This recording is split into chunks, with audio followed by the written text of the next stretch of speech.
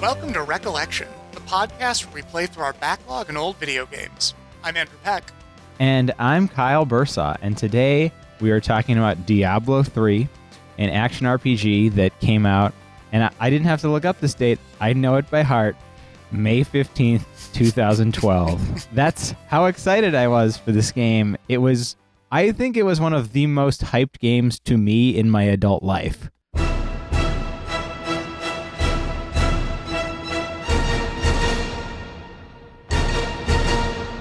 Kyle, was this a release date title for you? Was this like a midnight release thing? This was 100% that. So, but before that, they had an open beta. I think it was like just a very short snippet of the game, but you could do it over and over, play any classes, maximum level of like 13 or something. I played that for like 20 hours. You actually got me to play that for a little while with you. I actually got very bored by it, and was one of the big reasons I didn't buy the game. That 2012 was right around when I was finishing up my master's thesis, so I had no free time whatsoever. So one of the big things that's going to come up in this podcast is Kyle was really into this game right when it came out and harped on me for literally years to get it. And then I did, and we played together for maybe, 6 months? Yeah, something like that. Right around when the expansion came out, then Kyle got bored of it and dropped it, and I've been playing it ever since alone. Yeah, I mean, I think you did it the right way probably because you're right, the open beta was boring. The early game is riddled with problems, although I enjoyed it, and, I don't know, maybe we should talk about that early game. Yeah, so one of the things that I think we're going to do is we're going to start out by talking about, Kyle's experiences with vanilla, which I didn't really play much of, and I'm really interested to know what that was like for you. We'll talk about a little of our time right around when the expansion came out, what the expansion changed, how we felt about it, how I felt getting into it, and then we'll kind of shift and I'll take over the conversation about changes that have been made in the last couple of years post-expansion, post-Kyle burnout. So Kyle, let me ask you something. Mm-hmm. When you sat down at like midnight, did you download this? Yeah, I think, okay, so I coincidentally ended up having the day off work. I did not take the day off work for it. Someone asked me to work Saturday. I was like, can I take Tuesday off? It was a Tuesday. I remember that. And I think it came out at 2 a.m. because Pacific time midnight, probably. So I was there like hitting refresh at 2 a.m. trying to log on to the servers, which were just riddled with people, and it was tough to get on. But once I got on, I was able to play pretty much like for a while. I think there was a hiccup and I lost my group, but once I got back on... This is an important thing that we need to note about this game, and this was contentious when it came out, that Diablo 3 is always online, even if you want to play single player. And one of the big issues they had around launch was that the servers weren't quite prepared to handle all the traffic they got. This game sold gangbusters. A huge amount of people were playing it, and as a result, a huge amount of people weren't playing it. Yeah, but you know what? We're 5+ years out from the release, and in the grand scheme of things, it was like a couple days that it was an issue. It was mostly the first day, and there was sporadic issues after that, but they corrected it pretty fucking quickly. I mean, if you think about like working at like 2 a.m. and like trying to fix shit like in California or whatever, like I think they did a pretty good job. Like, was I upset at the time? Did I make jokes about not being able to log in? Sure. But I mostly was not prevented from playing it. I think I had something where I got disconnected or my internet like took a hiccup, and so I lost my group. And then I kind of had to play solo for a while because they were like several levels and quests ahead of me. But I was only like logged out for half an hour, which is like a not insignificant amount of time, but it's like not a big deal. I was mostly able to like log on with some trying and stuff the first couple days. And then it really smoothed out pretty quickly from my memory. Okay. So what class did you roll? Do you remember? Yeah, I went with the wizard. Oh, that was the first one I tried as well after I got the expansion. Yeah, I mean, I've always been sort of the wizard guy in previous, or sorceress or whatever in the previous Diablo games. That's what I'm always saying about you. Yeah, that's right. So that's I had to go with that first, and I did do the the open beta, and I dabbled in all of them, and many of them were appealing. I actually think I found it to be a hard choice. I think Witch Doctor, Monk, Demon Hunter, Barb, most of those are pretty cool. I've really never had much of an inkling to play Barb, but yeah, I thought all the classes were pretty interesting, but I went with the tried and true wizard. Nice. So, how far did you get on that first day? Do we, I'm going to regret asking this. Do we want to talk about the plot of this game? The plot of Diablo 3 is pretty irrelevant. We can hit a couple highlights, but here's the thing. So here's the okay. You go and then I go.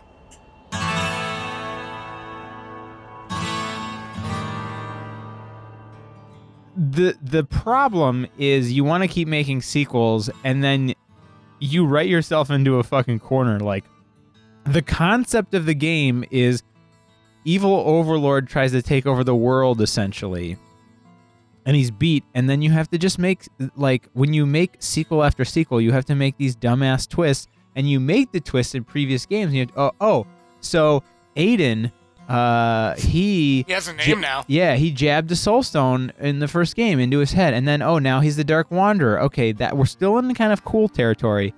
Kane's still there, but now it's like a long time later, and now Diablo needs to come back somehow, and you just and there's also there's a little bit of like a Metal Gear Solid 4 vibe here where they're trying to be very fan servicey, but it also kind of like makes them write ridiculous twists. It's like, oh, what if we bring back characters? Oh, well, what is Adria the Witch gonna do? Oh, she's a fucking traitor. Okay, cool.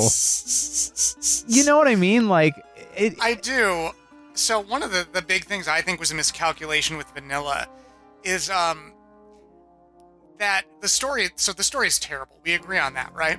Yeah, but fortunately it doesn't really matter. Well, so this is what I would argue. They keep shoving it in your face, and they, in vanilla, really wanted it to matter.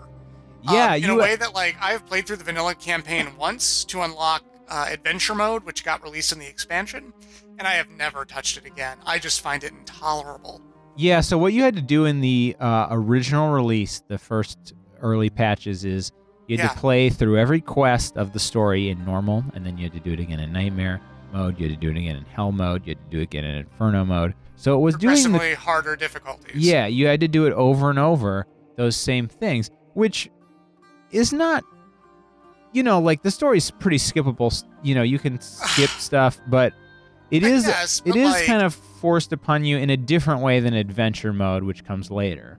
Imagine if every time that you wanted to do like a bail run in Diablo 2, you had to just like mash spacebar through a villain, just like maniacally laughing and talking about irrelevant plot minutia for like a good 10 seconds. Well, and there is that section in Act 2 where what's his face? The cube guy. He like is like following you around as a ghost and like talking shit. What's his name? Zoltan Kuhl. Yeah, that's right. Zoltan Kuhl just is like following you around talking shit for like a quarter of the game. That was one of the few parts I liked. And then he's like, I'm evil for some reason, and you have to kill him, I guess. That was true. Very happy they brought him back in the expansion. That was some good scenery chewing. Yeah, but but a couple things about the story. Go ahead. Kane is back, which is like, that's a cool little fan service. Like, Kane's been there. He's been the tried and true thing that ties these games together. And they kill him off real early, like the woman in Psycho. It's like, you're 10 minutes into the game, and he's like, Kane's fucking dead. And then his daughter, like adoptive daughter, Leah, is actually Aiden's daughter or something, and like she becomes Diablo, something like that. You just saved our audience like 18 hours of really, really annoying gameplay. Yeah, she's Diablo, and it was the plan all along, or something. Don't pay attention to the story. Like, yeah, if you're playing at this point Diablo 3 for the story, you're doing the wrong thing. And even at the time, I recall people were not super happy about the story. People would do things because the drop rate was so bad of identifying like, oh, if you teleport to this area, these chests you can reach really quickly without dying. You can just pop them open, hope like there's a rare or a legendary, and then reset the game and just keep doing that. So instead of actually like playing the game, people were farming items by like popping chests in Inferno mode. Yeah. I will give like kind of one credit to the story in terms of a cool setting and something that when I got to Act 4 and it turned out that like the demons had taken over heaven and the setting of Act 4 was heaven, I actually thought that was a really cool thing. We hadn't seen it before in previous Diablo games. I was very for that specific kind of plot point leading into a setting. It actually might be one of my least favorite acts. And, again, I picked up the game later. My favorite set piece actually comes in Act 5. And it's not like a particular like awe-inspiring thing. It's just really metal in a way that like I don't want my Diablo to be grim, but I want it to be either like gothic or really like fuck yeah kind of like metal. But we'll talk about that when we get to the expansion. So back in the day, right, when it was vanilla, they had something called Inferno mode, and it was just the normal campaign we've been talking about, but it was the hardest level of difficulty unlocked after you beat the other 3 levels of campaign difficulty. Kyle, did you get to Inferno? Right. So Inferno was the hardest one. I was so pumped for it. I like just the name, when the name came out, when they like, I think they put stats of like the percentages of HP increase, like how it was going to break down. It sounded brilliant. And like, I remember Hell mode in the previous 2 games being pretty challenging, and I was looking forward to like a really challenging Diablo. And I got through Hell mode, and I got through Inferno Act 1. For myself, and I think many others, Inferno Act 2 became just a wall. An impassable wall. It was the point where, like, you could not do anything based on skill. Gear was the most important thing, and it was such a spike of what you needed, because just, like, trash mobs, like these little, like, wasp things that shoot things at you, they would just one-shot you and stuff. You'd just be dead. And it was no fun. And that was the point where I stopped playing. And I played the original vanilla game, which we're probably going to hate on kind of in the long term and like final thoughts on this game. But I had fun with it. I played it like 60 hours, but that was the wall. That was the point where I pretty much said, I'm done. Thank you, Diablo 3. I'm probably not going to play you anymore. I feel like I got my money's worth. I had fun, but, good day to you, sir. And it seems to me that this problem was really compounded by one of the other big design decisions they put in, which was the auction house. So initially they just had the gold auction house, and then later they added the real money auction house. So people could sell and buy items for, US dollars, Canadian dollars, whatever. I'm sure it translated somehow. I mean, when that news came out, it was like a big, oh, fuck, money grab kind of thing. Yeah. And that's how it felt. And it was a mistake. And I think it also is kind of at the heart of what doesn't quite add up to Diablo 2, like what isn't the same magicalness that was, which is just the feeling of finding stuff and like the joy out of it. So the auction house... The gold auction house was fine. I never had a lot of gold back then. Gold has gone astronomically. Gold in this game is like Bitcoin. Like it was like you could have a few thousand and it was worth nothing in real money, and now it's worth like there's so much of it to go around or whatever. Maybe it's the opposite of Bitcoin. I don't know, but it has exploded in the amount that you have. Like I think I had over 1 million once. And I was just playing before our call, and I have over I have in the billions of gold at this point. And that's one of the reasons, one of the ways they made the expansion relevant is they said, okay, you can keep all your items pre-expansion. But, now the new max level is not 60, it's 70, and we're going to raise every stat by like an order of magnitude. Yeah, there's always been a power creep, but this initial area, like it was kind of... The chances of you finding something good it felt pretty low, especially if you're kind of a like highly interested casual, like you're playing, an hour or so a night or something, which is probably, kind of where I was at, like averaging, 7 hours a week of playing or something initially. For many of the higher tier items, there was no guarantee that what dropped would be for your class, or if it was for your class, that would have good stats. So you'd have to try and sell and get the right stuff for you, and... Right, which is weird, because, like, a problem Diablo 2 had very early on is that, like, rares were better than unique items. And Diablo 3 ended up making a very similar mistake that very often rares would be better than legendaries. Yeah, and legendaries were incredibly rare at first. Again, I would argue both a miscalculation by the design team, right? That people really like that when it does show up, as opposed to, like make it show up more often, they're still going to like it. But also like a follow through of the auction house, right? That like, if you want to have this like economy, whether or not Blizzard's monetizing it, which they kind of were, right? They take a little cut. There was a cut in the real money auction house. You need to make sure that like the resources are kind of scarce, that not everyone's going to have like a pretty good scorn, for example. Yeah. And that led to some ridiculous prices on the auction houses for some people who got to Inferno and got very lucky. And just going back to legendaries, I think in the initial like 60-ish hours that I played this game, I might have found 2, and one of them is like a joke thing. I think it was like the Hamburglar or whatever, like in the Unicorn Village place. Whimsyshire, yeah. So in there they have like a joke unique, and that was the legendary that I found. And I think I found almost nothing else. They were so rare. I mean, the idea of playing 60 hours and finding basically nothing of value. To the point where, like, before this podcast, I was actually just playing Diablo just, to kind of warm up. And I probably found 20 legendaries in the 20 minutes I was playing. There's definitely a difference. And I don't think that, like, having them be somewhat rare is a terrible idea. But they were too rare, and both the ones that are, like, the 3 that I found were all just garbage. So everything was rares, and the stuff that you tried to generally get on the auction house, I remember it being rares. I would search by, like, I need intelligence of this much, I need resistance. That was the big thing about Inferno 2 is resistance. Like, you felt paper thin. Things would just chew through you like a hot knife through butter. Was it basically like playing like a bullet hell game at that point? Where, like, any one hit will kill you, so it's just trying to, like, avoid all the stuff on the screen? There was a feeling like that, although, like, bullet hell games have a capacity for you to dodge, and it doesn't really exist in the same way here. Not so good.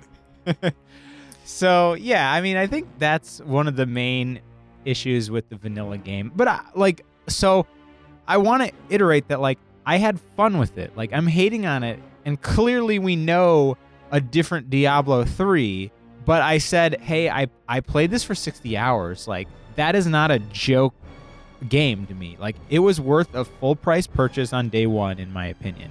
I mean, I was a lot more poor back then, but, like, I don't want to necessarily always equate, like, hours played to, like, dollar value, like I maybe used to do in 2012. But the fact is that if a game sucks, if it's that bad, I'm not going to play it 60 hours. I think Divinity Original Sin is a great example. It's a really good game. I kind of petered out on it and didn't finish it, but I played it like 45, 50 hours. Like, anything that I dedicate that much time to is worthwhile. I would agree with that. And I could see how, especially if the grind once you get to Inferno is kind of really only for people doing it like semi-pro or pro. Like, that can just be done, right? You don't necessarily have to just be like keeping at it. Yeah. Oh man, it would be very interesting if Twitch was bigger back then. Oh God. Like, and people watched those like semi-professional players, because I don't know if there was is quite the same semi-professional outlet back then.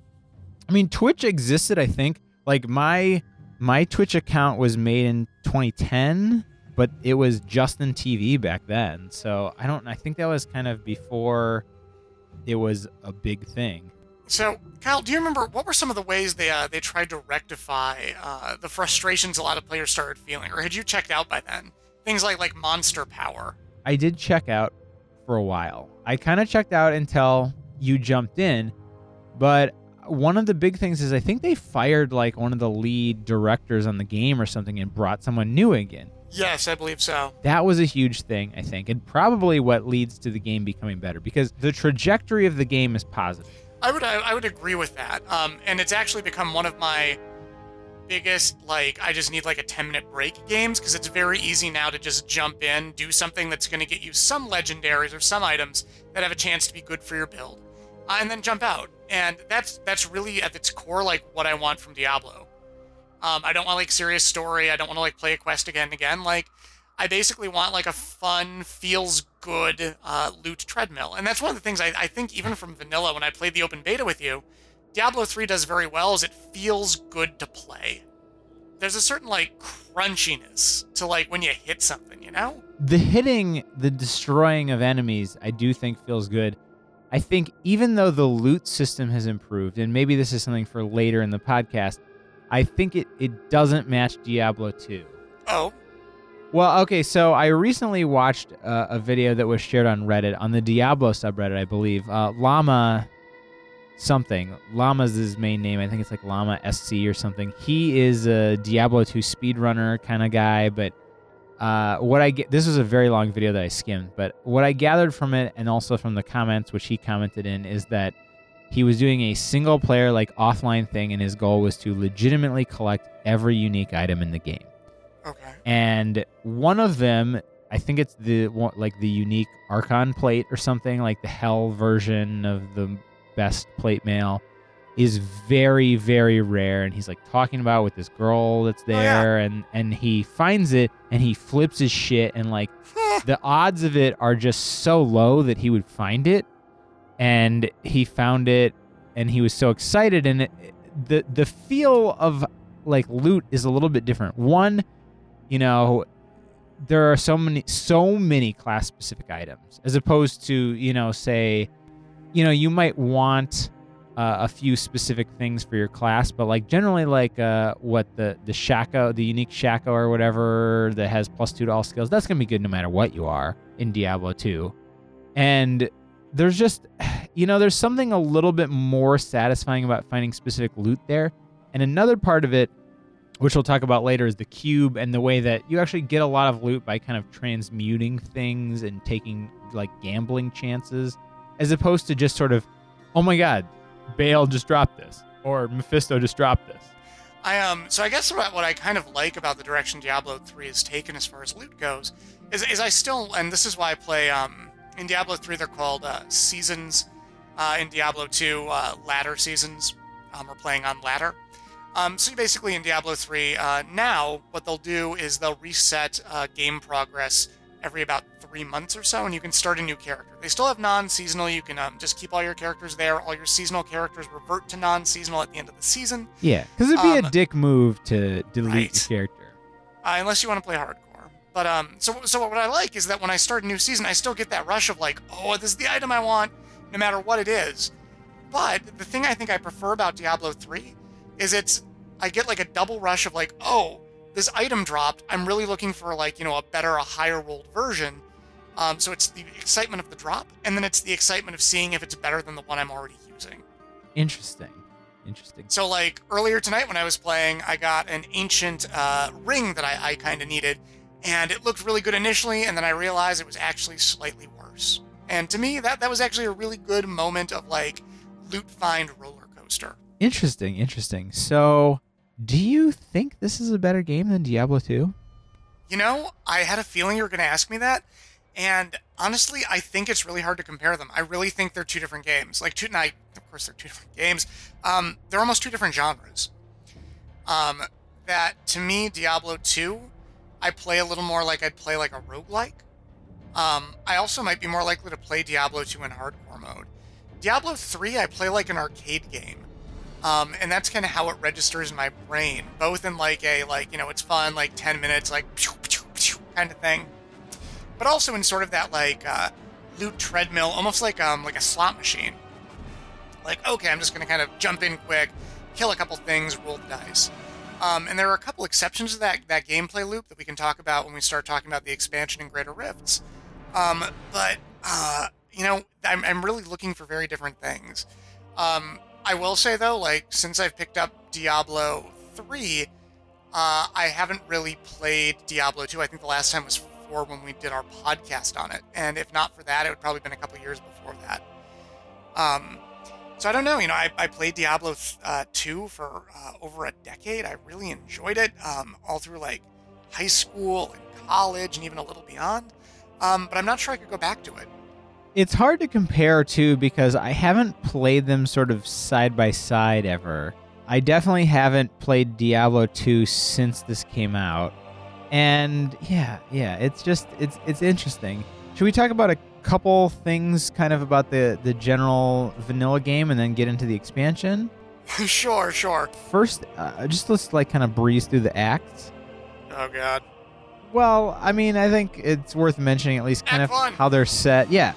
Act 1 is the very fan servicey act. Kane's there, the Skeleton King, the Butcher. I knew the Butcher was going to be the act boss initially, and I The like Butcher being a very prominent boss from Diablo 1. Yeah, I mean, honestly, Diablo 1 Butcher is one of my like gaming memories, you know, like the significant like you fucking open the door where there's all the like corpses and there's blood and like everything everywhere, and he's like, "Oh, fresh meat." And you're like, "Oh fuck, oh fuck, oh fuck." And he's very fast for how fat he is. He's super fast. So, Kyle, what was it like having this memory exhumed and its corpse just like shoved in your face? Just like rubbing the rotting flesh across your cheeks. What was that like? Yeah, Butcher didn't really live up to it. In fact, actually, I believe my first playthrough, I died during the Butcher fight and then like got resurrected. So I essentially didn't fight the Butcher. And then I just went on to Act 2. That was it. Yeah, a lot of bosses in this game I think are kind of underwhelming. And the Butcher, for a boss that was like really freaking scary way back in the late 90s, is just like, don't step on the flaming tiles, avoid his like 2 attacks. It's pretty disappointing. Like, just as a normal fight, it's pretty disappointing. And actually, one of like kind of a weird thing, his size difference is kind of an underwhelming thing. So actually, he's probably several times bigger because he's roughly like, compared to the normal hero in Diablo 1, he's a fat guy. And compared to a normal hero in Diablo 3, he's a fucking giant. Yep. So that's a big difference. Also, the Skeleton King is back, which I think is actually executed pretty well. I liked his kind of resurgence. Material's back. Material's back. Yeah, I guess we can kind of breeze over the other acts. I mean, Act 2, Desert, again, just like Diablo 2, Desert, Act 2, great.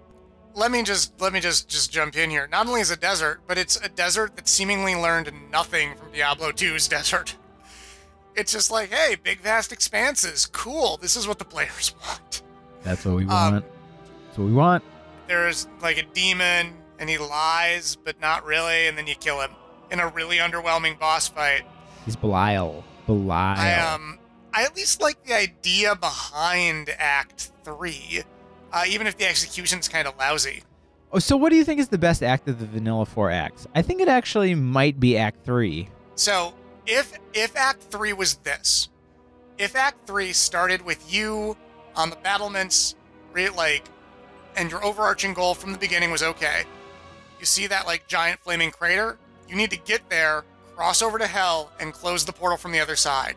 And the entire thing was you first making the fort safe, and then, like, doing this long, like, slow sort of advance toward the Hell portal and then into it. Sort of like how Act 5 works in Diablo 2. I think that'd actually be pretty decent. I think they're decent environments. They're fairly well varied. And then they ruin it by making you pay attention to the plot constantly. Yeah, that is always an issue. But I would say there's kind of a... When I recently played it with you here, I felt like there was kind of a lack of differentiation between acts. Like, yes, I can go to an environment and tell you what act it was from, but it started to feel a lot more samey to me on this last foray. Yeah, no, I'd agree with you on that. In a way that, like, the monsters in Hell in Diablo 2 seem very not only memorable, but also hellish. Things like, you know, they're eating and spitting corpses. They're casting curses on you. Yeah. It's just like, oh, hey, it's more just general demons. Cool. And there are a couple memorable ones. In Act 3, those demons that, like, pop up on the bridge and they're, like, carrying other demons. Kinda cool. Can I ask you something? Yeah. If someone tasked you personally to be a hero and you left the rogue encampment, would you just nope out of it at the first quill rat and zombie? Like, because I might. Okay. I wouldn't at the first zombie, because, like, I assume I have, like, a short staff or something and can cast Firebolt level 1. Yeah, sure. So, like, the zombie's easy, okay? Like, okay, the dead have risen, I can handle this. The quill rat, like, okay, it's basically fighting a porcupine, right? Like, I can go out and do that right now. And if I have like a stick, I think I could probably be okay.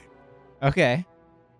I think, and even the like hell gremlin imps.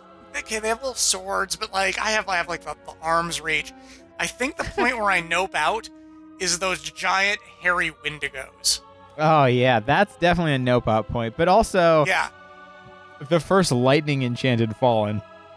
Like as soon as I hit one and he shoots lightning at me, I'm like, is this worth it? See, I'm gonna hit a wendigo far before then, and just be like, nope. That's true. There's some of them in the cold plains, but, with the right RNG, you might hit Rakinishu first. It's possible, I suppose. Yeah. So I think we're done talking about the fucking acts of the game. No, we got to talk about Act 4 where you go to heaven and there's a demon. We already talked about it. I thought it could be okay, but they ruin it with plot. I thought it was cool. And listen, we're about to get to Reaper of Souls where plot doesn't matter. Let's talk about how plot doesn't matter. That's the best thing that you can say about this game. Yeah, is there anything else you want to talk about vanilla? From the one time I was kind of forced to do it, and my memories of it was the only memorable things were not good things. Vanilla is a game that I felt was worth buying, but I stopped playing. It had no longevity to me. And then Loot 2.0 came out shortly before Reaper of Souls, and Reaper of Souls came out, and we both played that till like 7 a.m. I think I did not sleep that night. We both picked it up on release. And, so they got rid of the auction house. They disabled it right before Reaper of Souls came out. And then on top of that, they started something called Loot 2.0, which basically meant that whatever class you're playing, about 95% of the loot that drops is going to be for that class. So you no longer have to worry about getting a quiver to hold arrows for your barbarian that rolled intelligence.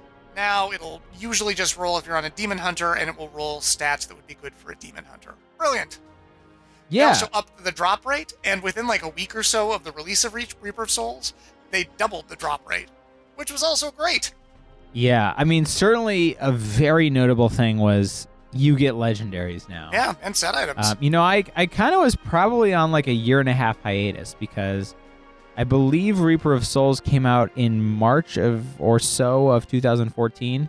And, I kind of probably played this for a couple months and then was done with it until that time. Yeah, I'd put it off, but I'd gotten to a point in graduate school where A, it had gotten cheap enough and I was super poor as a graduate student. And B, I'd finally hit a schedule where I was out of coursework, which means I wasn't in classes and writing papers and teaching. I was only writing papers and teaching, which freed up enough time that I could pick it up. And so I did not. I actually, so this is where I played through the campaign, which I thought was okay. But I really think a lot of stuff that came in specifically with the expansion is what makes this game worthwhile for me. But yeah, we did play until 7 a.m. I don't know about you. I stayed up until I completed the new act. They added Act 5, where you fight the Angel of Death.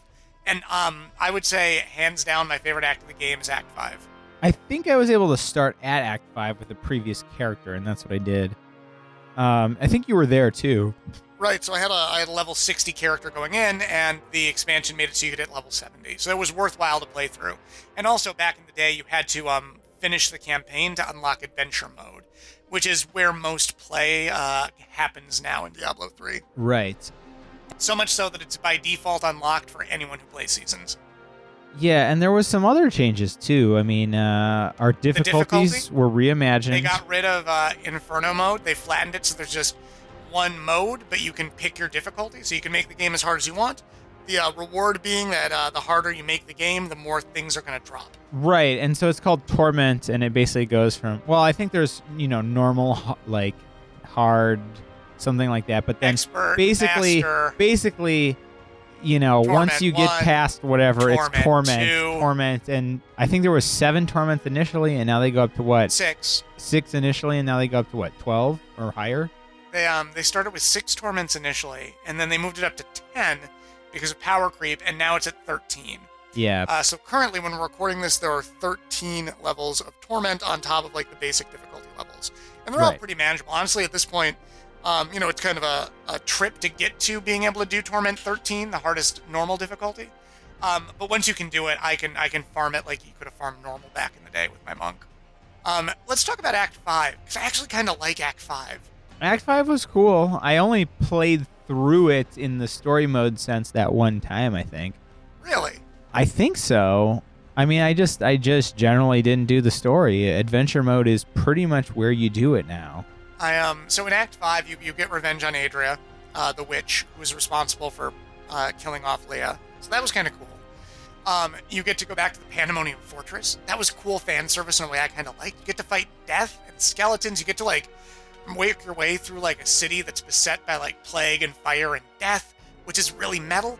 But the thing I love most, my single favorite moment from story mode, Kyle, is the battering ram sequence. Oh my God. I do remember that.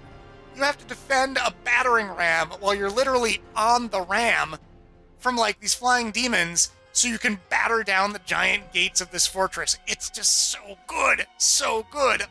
Like, when we ran into this, I ran and, like, woke my wife up and was like, the battering ram. And it's like 4 a.m. and she has work. She did not appreciate that, but it was that good of a moment. Okay. We no longer have to talk about any acts of Diablo. I just want to share that because the other 4 unimpressed me so much that I just really appreciated some of those moments in Act 5. I mean, I like the battering ram. I didn't think it was that memorable. Like, it's memorable in terms of the whole game. It's a unique sequence within the game, but, like, shit, I would definitely not wake anybody up for that shit. Fucking battering ram. No! I had been so disappointed by campaign mode like 2 weeks prior, Kyle. That hot sting was fresh in my memory. And then here comes Adventure a gentle, loving battering ram to embrace me with its metal ramminess. And that's all I wanted. Yep. So once you beat the battering ram, you never have to play it again, and you can just play adventure mode. Right. Which lets you do rifts. They ultimately added in greater rifts and bounties. Right. So bounties, there's 5 in each act, and they kind of just represent things that would have been normal quests in the story. But with less talking. Yeah, less talking. They're sort of randomly selected depending on, each game that you spawn and create. And you can split up and do them, and then you get a loot reward for beating all 5 within an act. Yeah, and one thing that I think is going to come up here is that they've retooled just about all these things that we mentioned. So it used to be that you had to do bounties to get keystones to do rifts, and then you do rifts to get keystones to do greater rift trials, and then you do a greater rift trial that would give you a greater rift keystone for a specific level of greater rift. And back in the day, like, level 30 or 40 was really hard to do. So you'd usually only get, like, a 20. This led to a lot of people doing really weird exploits to try to, like, preserve keystones. They didn't have to do bounties or to game stuff so they could keep going up higher rift levels. So a lot of this stuff got taken out. So now you do bounties to get specific materials that you can use for an item they added later called Kanai's Cube. And these items from bounties are useful in some recipes. Rifts are free, but rifts give you keystones, and you can do any greater rift of a level that you have unlocked plus 1. So, if you beat a level 88, you can do up to an 89. Yeah, so... But all these things got added later, literally over, like, years of iteration. And it's been good rebalancing. I mean, I'm pretty much for all of those changes because they make things feel significant. You're not just doing bounties for the sake of doing the thing you want to do. Like, I have to do these as, the curse to get to the thing that I want. It's like, no, you're making them worthwhile. You've tweaked it and found a way to make it worthwhile.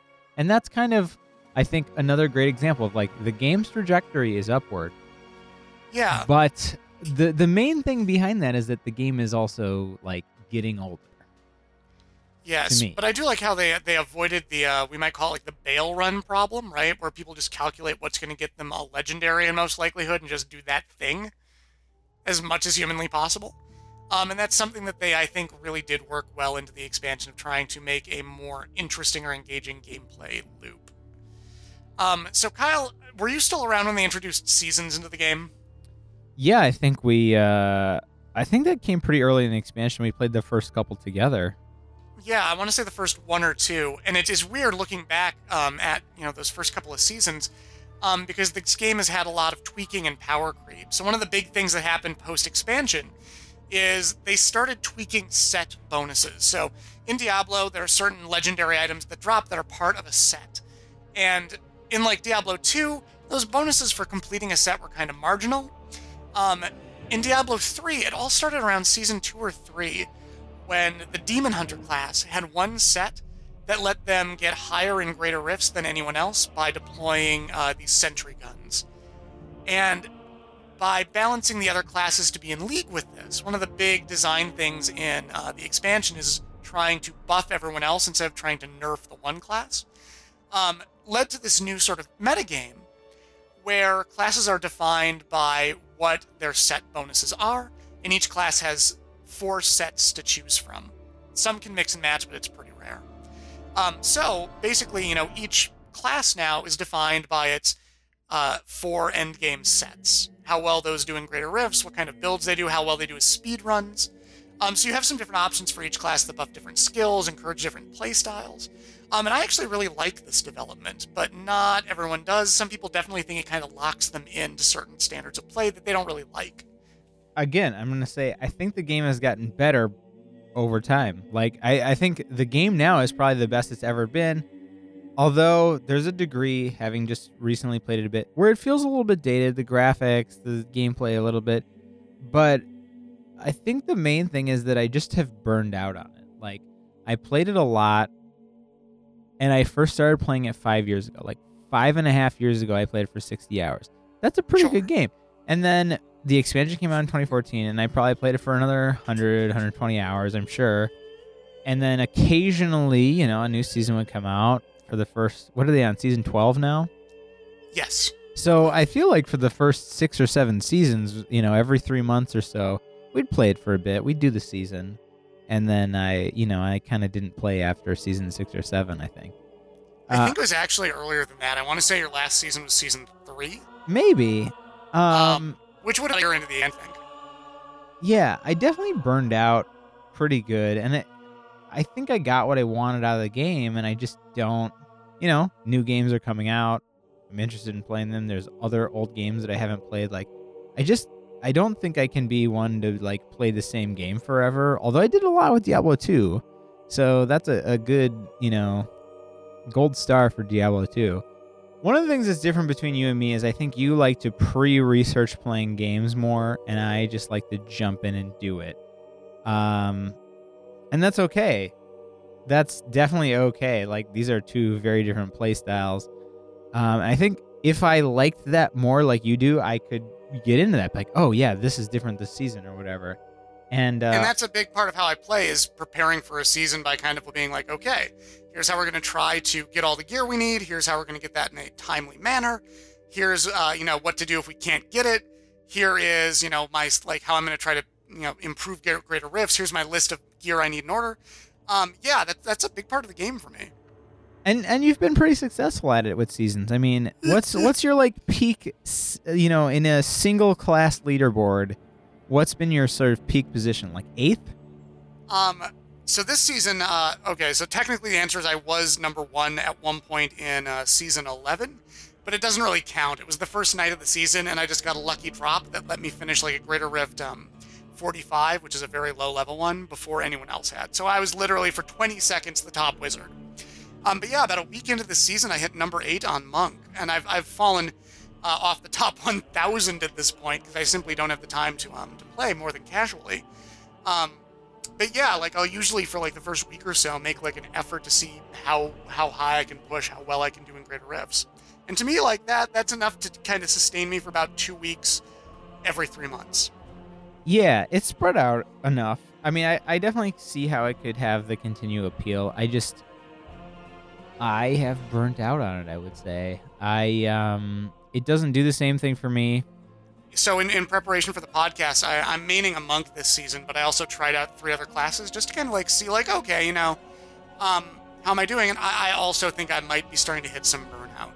I think I have another season in me as a demon hunter, another one as a crusader, which I haven't played much of, and maybe one more as a barbarian, and that's pretty much it. I've really burned out on the intelligence classes. I played them a lot right when the expansion came out. I don't much like the necromancer, which is the class they came out with over the summer as sort of a DLC for the game. Yeah. I don't find the class very fun to play. So having basically topped out on Monk, unless they keep making these changes, and I don't think they are now that the game's pretty well balanced. I have maybe 2 or 3 more seasons in me. I see. So the rebalancing added longevity for you, is what you're saying. Oh yeah, because like each time it's like, oh, well I thought I had a fully geared wizard, but now that they've changed stuff around, all my wizard gear's outdated. So now it's an excuse to jump back in, and within 20 hours of play, this wizard is going to be with basic items better than this wizard who used to have amazing items. Can we talk for a minute, just kind of like ranking classes, like what's your favorite, what's your least favorite, or maybe even just like going down the list? Yes. Maybe going down the list is the best way to do it, because honestly, it's basically flipped for me. Over since time? Since the beginning of the expansion when I started playing to now, my list I think is basically flipped. And I have some reasons on why I think that might be, but let's go down the list. Let's start with the strength classes, so the Barbarian. Yeah, Barbarian is one I never played a lot. I think maybe you power leveled me once, but I didn't really take a lot of time and dig into it. So I'll let you kind of talk about the Barbarian. I didn't really play Barbarian much. I think they actually may have been the last class I tried. I like them. I'd say they're kind of in the middle of the pack for me. Some of their sets I find fun. There's one designed around jumping and earthquakes, which I think is great. The charge set is okay, but I don't think the Whirlwind set is very good, and I think the charge set has some kind of play issues. So a Barbarian to me is kind of in the middle of the pack. They recently upped their survivability, which is good because they used to feel weirdly squishy for the Might class. But yeah, so to me Barbarians are very much in the middle. What about the Crusader? The Crusader was one that I did right when the expansion came out. It was one of my main classes early on. It came out with the expansion, right? It did, yeah, and it had like the horse thing. I enjoyed its kind of fast movement. It had a lot of movement abilities, but I always felt a little bit weaker, and it maybe was just I played less than the people I was playing with, but yeah, I feel like it was a good class, but not the greatest class, maybe. It's probably, if I had to rank them, I haven't played Necromancer, so I'd be ranking out of 6. I think it might be top 3. Okay. So the Crusader is very much based around cooldowns, in addition to resource management. I think it's more cooldown based than a lot of classes, at least design-wise. They've been, especially early when you were probably playing, they've been in a weird place design-wise. They didn't always necessarily do a lot of damage. They didn't have an innate damage reduction that the other melee classes had until, a couple seasons in, or a couple weeks in. Mm-hmm. But that said, like, with the recent changes that have been made, I tried a Crusader about 2 seasons ago and bounced off of it hard. Okay. With the recent changes that have been made, I really want to try a Crusader again. Okay, so it's in the future. They actually seem like they're really fun. Because a lot of the builds that are now viable actually seem like fun builds, as opposed to you attack once every 20 seconds and do a ton of damage, but you only attack once every 20 seconds. Yeah, and it is so time-based. Like, we're talking about some of the stuff when the game came out, when the expansion came out, now, and then obviously, like, there's the potential that someone would listen to this far into the future, and, like, it's a game that evolves. Diablo 2 did that, too. I mean, at some point, it kind of plateaued in its evolution, and I think we're probably far enough out that, like, the evolution of this game has slowed down significantly, but... Yeah, folks generally believe that this balance patch that just came out for Season 12 is probably going to be the last big one, although I'd love to be proven wrong. But yeah, as far as changing stuff up goes, you're entirely right that, like, 3 seasons ago I played a Crusader, thought there was everything there was to see, and kind of was like, okay, I'm done with this. And now I really want to play it again. I'm really jazzed up. I'm actually specifically not making one this season, because maybe I'll make one next season. Right, so let's talk about the Wizard. The Wizard was my first initial main class in the vanilla game. It was your first initial class in the expansion. Yes. And now we both kind of are meh about it. Yeah, I know you tried one this season, and I tried one as my first alt, and I didn't really like it. They are way too finicky for me. I don't find Archon very fun. It's this transform ability where you do a bunch of damage, but I think it's clunky. It's one of the sets. A lot of the other sets I just think are too button mashy, or have weird bonuses, like you have to be fighting an elite enemy and have it lit on fire. It's too conditional, too wonky, where other classes are much more straightforward.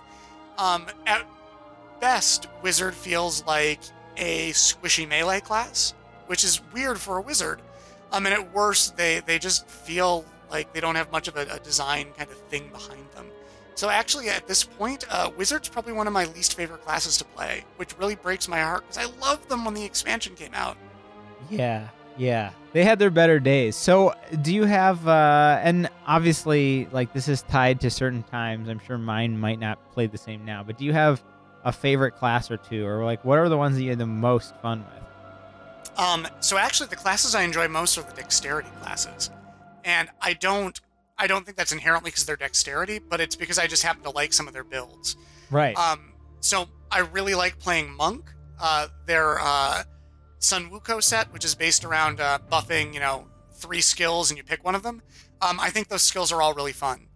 They have a couple other sets that are a little more gimmicky, but they're a little fun to play as kind of alternates. Blowing everything up with the Exploding Palm set, for instance.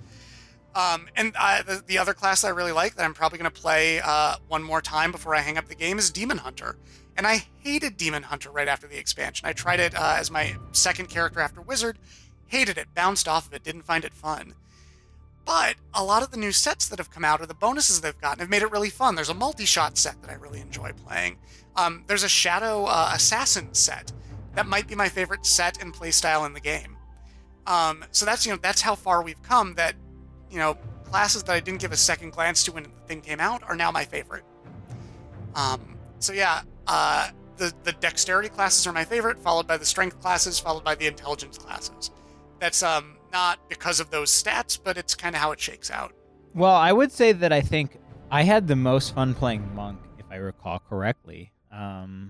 Monk was one that I spent a lot of time with and really liked, and it still seems very fun with its movesets.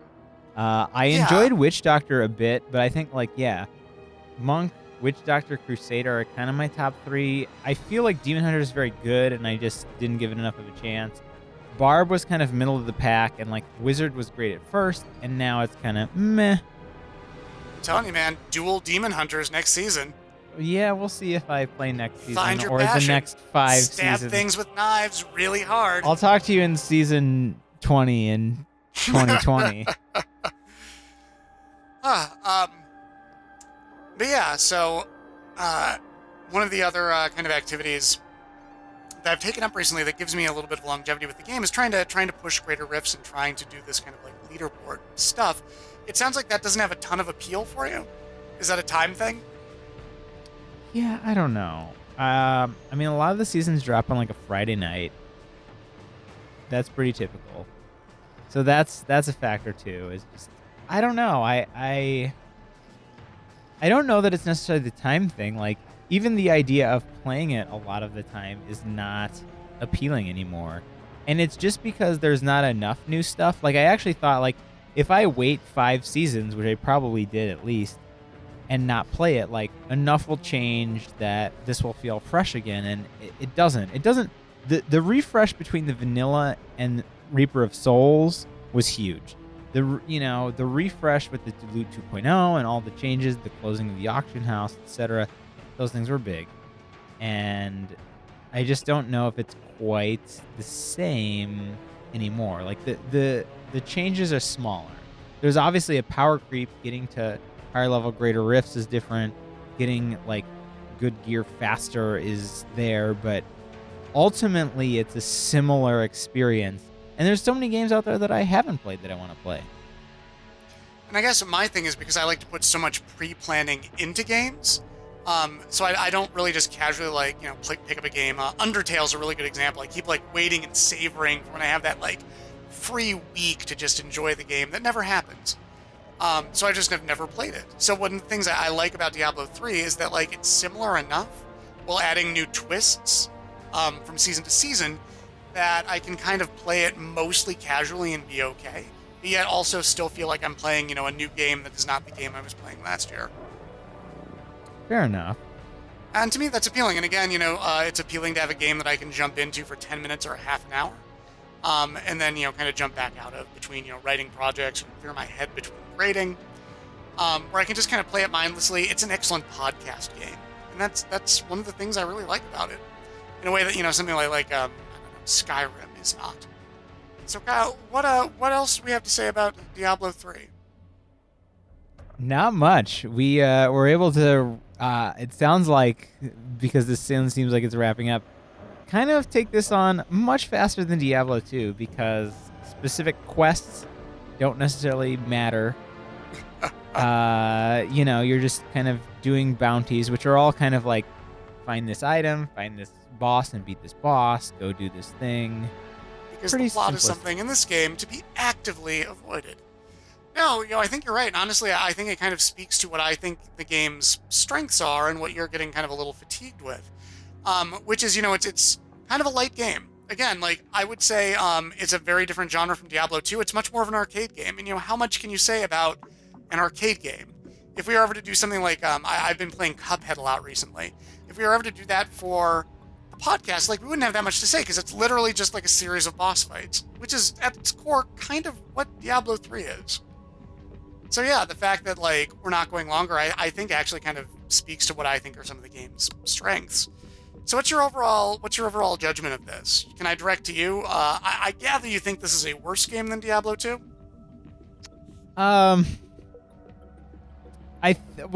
You earlier said that they're not comparable, but I don't think it's an apples to oranges situation. They're in the same genre. Okay. I definitely got more long-term out of Diablo 2.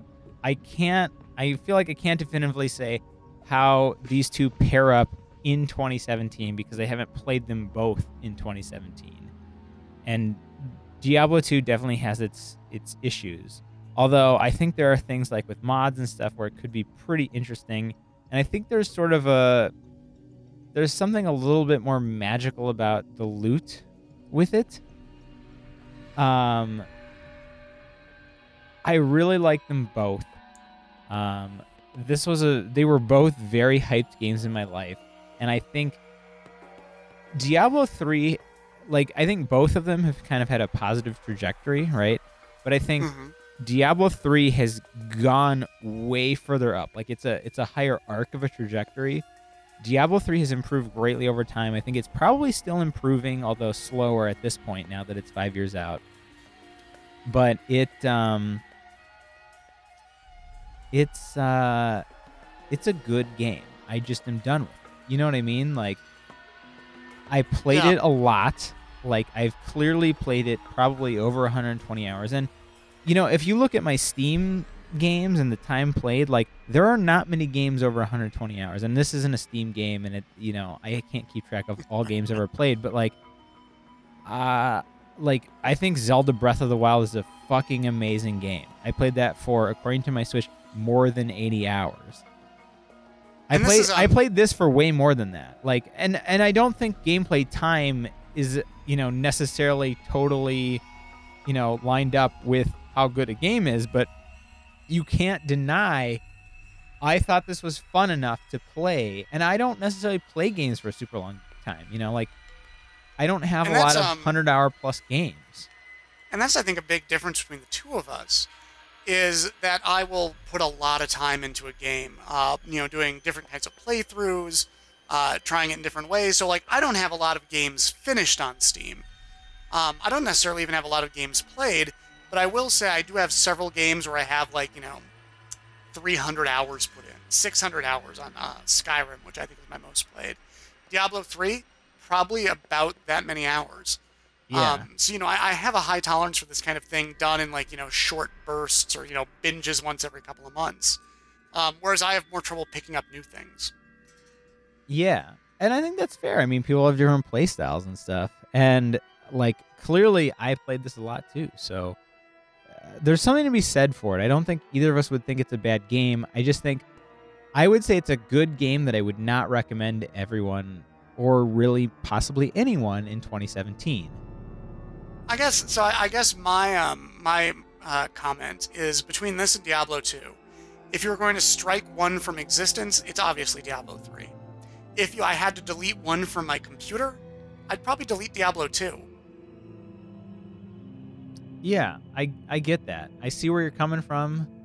But yeah, you are right. I've tried to get people into this game because, I hate playing alone or with public people. Yeah. And, I've never gotten to like, what you and I kind of had right around when the expansion came out. We kind of like, adventure through rifts together and just kind of shoot the shit on Right. Skype or Discord for a couple hours.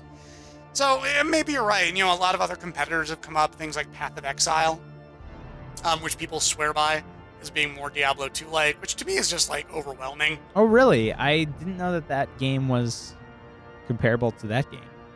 That's what people tell me. Yeah, Diablo 2, Grim Dawn is supposed to be kind of Diablo 2-like. Yeah. And, I also don't know if the genre of game that it is appeals to me as much anymore. Diablo 2 held a soft spot in my heart a little bit because, I was a teenager with a lot of free time. Playing after school with friends was part of, socializing in a way. And those things are sort of less relevant now a little bit. God. I'm just imagining me as a high schooler with access to Diablo 3 instead of Diablo 2 and like how much of my life I would have lost. How many Sundays would have just been me being like, hey mom, I'm going to be on the family computer until like 4 a.m. Yeah. So maybe it's merciful that I have adult responsibilities keeping me from pushing the leaderboards more than once a week. 1 week every 3 months. But hey, it's a good game. It is. I'm very glad you finally convinced me to break down and buy it. As I said, become one of my most played games. And if only there was some sort of farming mechanic. I think you bought it at the right time, honestly. Like, there's something interesting to talk about, and it's definitely interesting to see the trajectory. Like, I think you have a better sense of the later trajectory, which is a less significant trajectory, and I have a very good sense of the early trajectory. I mean, you've certainly read up on it and stuff. You're not, like, ignorant of it, but it was interesting to see that. They took a game that was an okay game, a AAA title that I found worth buying, which that is a rare thing for me. Like, I'm not buying tons of $60 AAA games when they're brand new, especially back then. I at that time, I was buying like 1 or 2 a year, period, the end. And I thought it was worth buying. I just didn't play it a lot, and they significantly improved it a couple years later, and it's slowly gotten better. It's just that I've played it enough that I'm done with it. It does feel like they've done about as much as they can with the bones that they were given. That the game is so unrecognizable compared to what it once was. And I'm constantly surprised when they find new ways to add longevity to it. But I'm not sure that pace can go much further. Again, they might surprise me one more time, but every time they do, I'm just kind of like, wow, I can't believe they're still putting stuff into this game. It's not really making them much money 5 years on. Yeah. Not like, they're making money off Hearthstone or, shoot 'em up cartoon characters. What the hell is that one called? Overwatch. Yeah. No. Yeah. Okay, here's a question for you. Is there a place for another expansion or a Diablo 4, or are we done? I'd love to see one. I wouldn't buy it the day it comes out. But I think it's going to be at least another, probably another half decade, if not more. I think as far as Blizzard properties go, it's going to be a while before there's more Diablo. For a variety of reasons, not just, story fatigue, not just, letting people forget the crap fest that was vanilla Diablo 3. But also, it's not really one of their moneymakers. It doesn't have, the esports popularity StarCraft does. It doesn't make the money through microtransactions like some of their other properties do. So, I hope we see Diablo 4. I don't know that it's going to be before the 2020s. That might be okay, though, I think having a good gap in time is also a good thing. I would agree, and, some space for innovation here would probably be good. My thirst for Diablo 3 was greater because it had been, 11-ish years since Lord of Destruction came out. Yeah, God, that was a while. Yeah. So, I mean, and when you look at it like that, yes, we played Diablo 2 for a decade, but, I haven't probably played this game as regularly, but I've played it, over the course of the 5 years. I might have took a 2-year gap or something, but, I've played it a little bit. And I think with Diablo 2, there was a time when there was a gap, too. I played it a lot the first couple of years. I maybe took kind of a hiatus for 4 years, and then I was revisiting it regularly. I could definitely see, like, if the game kind of keeps up in its way, burning out sometime in the next year or so. And then sometime maybe like 3 or 4 years from now being like, oh, hey, let's just like try a season. Let's like, gear up from zero, even though it's not much of an improvement based on what we have. If people and coming back and kind of enjoying it. If people hack it so you can play it offline and do mods like we played with Diablo 2, like with Eastern Sun and stuff, I could see it possibly being really fun. Like, there's different moves. There's different this, Yeah, different... everything. Just sort of changing up the flavor of it a little bit. Simply. But I'm not sure that's going to happen until Blizzard abandons it, which could be a while. That's probably true, because they'll probably defend that, but good game. Good game indeed.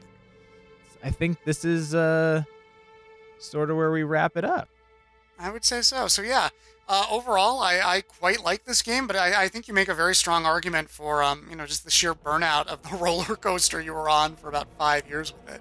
So, let's come back. We'll cover this again in what's 5 years from me then, 2019, and we can see if I finally burned out by then, which I think I will have. I'm kind of getting there at this point. So, Kyle, if folks want to catch up with us on social media, if they want to send us their loving fan mail or laugh at me for only hitting number 8 on the leaderboards, where can they? Spoiler alert, they don't. But in the rough chance that it would happen, you can, tweet and the Twitters at us at Recollection Pod. That's it, Recollection Pod, no hyphens, no spaces.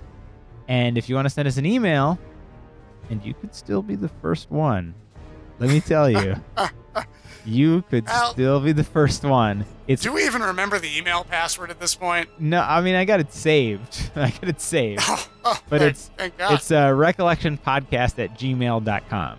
So, so far I got, let's see. I'm just looking at the email account right now. Last year I got an email confirming my Twitter account. Oh, cool. Yep. I have the Twitter account password in it? Because we might need that. Yeah, we might need that. And then that's about it. Someone sent me an email about promoting music on SoundCloud because our SoundCloud account is tied to this email, I think. That does sound more lucrative than this podcast. Anything could be more lucrative Let's make than this podcast. We're a SoundCloud promotion podcast from here on out, dude. But all the money I'm losing on this podcast is to SoundCloud. Oh. That's how they get you. And then you just get in this cycle of, SoundCloud indentured servitude, and before you know it, waking up and working for SoundCloud. Yeah. Weekends are for SoundCloud. Yeah. Fun fact, by the way, about Diablo 3. I have basically never played it with the volume on. Oh, interesting. So I don't know what any of the music sounds like. I don't know what any of the voices sound like outside of cutscenes. You know what the Templar sounds like, though, right? Because he's like no. You don't know what the Templar sounds like? That's like I know there's the a meme where he says, quintessential. glorious. I have never heard him talk. Glorious! Yeah, he's a nope. significant guy. I don't feel like I'm losing much. Yeah. Yeah, I just always have podcasts on. I turned the volume off way back in 2014 when I bought it, and I just never turned it on. I don't know what most of the characters sound like. I don't know what the Demon Hunter sounds like. I mean, I definitely can't picture it in my head right now. Although I know a female Demon Hunter is Laura Bailey, which is a pretty good voice actor. She was just up for a video game award of some kind. I don't know for what role, but pretty good. Yeah, I mean, I think it has fair voice acting and okay-ish music. Now I throw Diablo on and I listen to music that I played Diablo 1 with. We did a time, I think, where we played some 90s playlists synced up or something. Oh, yeah. I remember that. Definitely, in my opinion, a better soundtrack than the story of Diablo. Worthwhile. Probably true. Anyway, we've been over the contact shit, so I think it's just a see you next time situation. All right. Thanks for listening, everybody. See you next time.